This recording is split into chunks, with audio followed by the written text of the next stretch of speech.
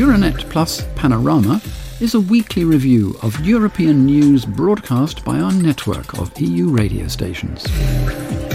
So, at the weekend we had Eurovision. Not wanting to be outdone, this week Euronet Plus staged its own pan-European event, the annual and much anticipated Euronet Plus Summit. This year we welcome Commission Executive Vice President Margrethe Vestager, whose mission it is to make Europe fit for the digital age. Our team of journalists across the EU grill her about Europe's digital and technological prospects. With the interlinked issues of war, COVID-related shortages and the energy crisis setting the political agenda in Brussels and in capitals across Europe, the European Union is particularly keen to secure its autonomy, not just in the field of fuel, but technology too. Semiconductors are the perfect example of this. They are the platform technology of the 21st century, an essential component of microchips, which are used in almost all electronic devices today. They therefore underpin a wide range of critical technologies, ranging from medical devices to defence systems. Faced with a global shortage of semiconductors, caused in large part by the COVID-19 pandemic, in February this year, the European Commission issued a CHIPS Act to keep the EU in the game. The aim is for Europe to double its current market share from 9% to 20% by 2030. The irony, though, is that this target is nothing new and has so far not been achieved.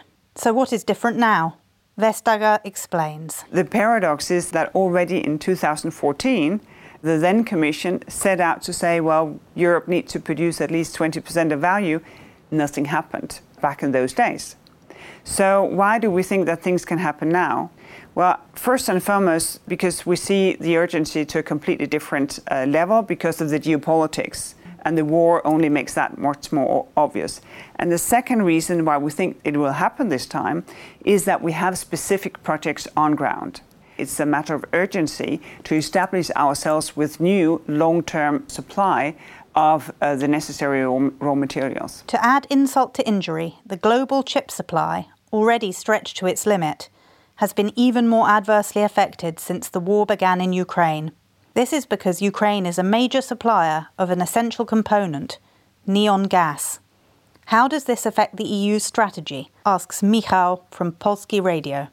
The Commission's Executive Vice President insists that there are other potential sources out there and that Brussels is working on a sustainable framework for collaboration with third countries. And here it's important for us to work with the US and to create sort of a coalition of countries who can provide. Because we see that Canada, that Australia, Norway for other materials, well, they say we're more than happy to chip in here, but we need a long-term perspective. If you can make a framework so that businesses can engage for the long term, then we will invest so much more. So that work is ongoing right now. Indeed, the next step for the Trade and Technology Council is to set up some spin-off networks to establish raw material coalitions. While Vestager acknowledges that bringing together different national interests can be difficult, even within the Union's borders, she believes that it should be possible to work with a handful of selected external partners without compromising on our principles. The strength comes from us working together. That is always the main challenge in Europe. And then, of course, to reach out to friends. We want to work with everyone that wants to work with us, but we want to do that on a European footing. In another of her fields of responsibility, Vestager assures us that the Commission is taking concrete strides towards its goal of creating a so-called digital single market. One aspect of this is promoting the use of e-signatures and cloud services, with a view not only to helping to improve data security, but also to enabling companies to do business anywhere in the single market. One particularly interesting observation the Commissioner makes is that while the war in Ukraine has complicated many elements of the EU's short and medium-term plans, it may actually have provided a good example for us to follow in this area. Paradoxically, also here we learn a lot from the war in Ukraine, because within, I think, a week or 10 days, they managed to move their entire government administration into the cloud. So I think 16 out of 17 ministries, they are now fully functioning because they have their data in the cloud and that is administered outside of Ukraine to make sure that the data is safe. And I think it's a really good example of the security that comes from having your data in the cloud. And I think that is the kind of thing that we need to get used to, that it's not sort of the physical nearness of your data that is essential. It is being able to access it and knowing that the way it's stored is absolutely secure. Since the war has shown us that it is possible to act quickly when the need arises, Claudia, a journalist at AMS in Germany, wonders why Europe is still struggling to become a real competitor to the Asian and American providers. Right now, notes the EU's digital chief, the greatest barrier to European digitalisation is a lack of digital skills, even at the most basic level in certain segments of the population. Upskilling citizens is therefore a key priority for every member state. And, she cautions, no one can consider themselves exempt. Well, the thing is that if you are 70 today, you may live another 20 years. And if you look back at what digitization has happened over the last 20 years, you realize that you cannot just say, no, I've retired, I have the right to just enjoy, I should do nothing else, I should, tend my garden and my grandchildren, this is what I would do. No, you still need to be part of this in order not to feel that you're left out of society.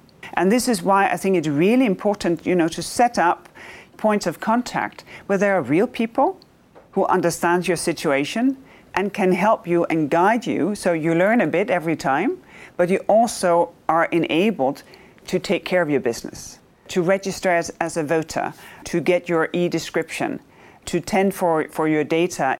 Given that digitalisation is an inevitability and affects every European citizen, the Brussels executive has set out to ensure that those citizens are protected in the process.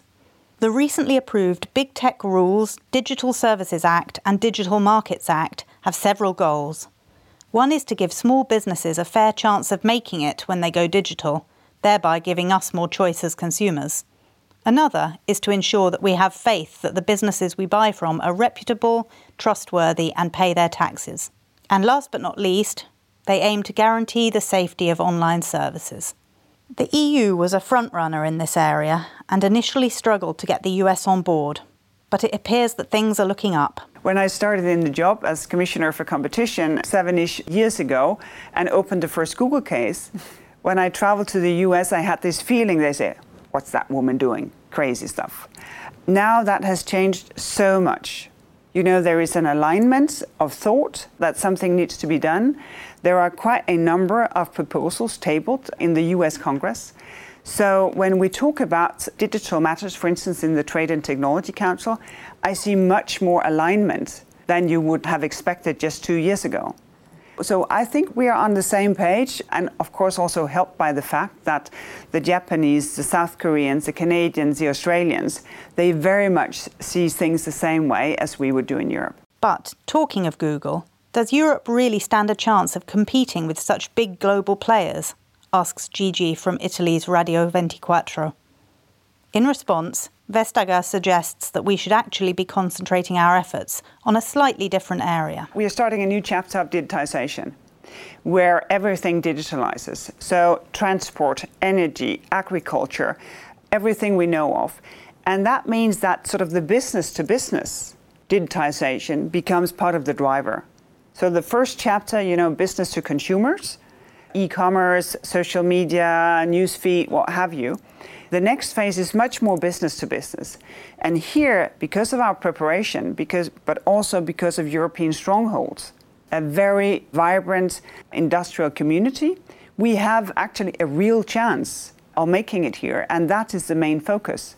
I think it's the priority to make the business-to-business digitization work, rather than to see if we should have a competitor to Facebook.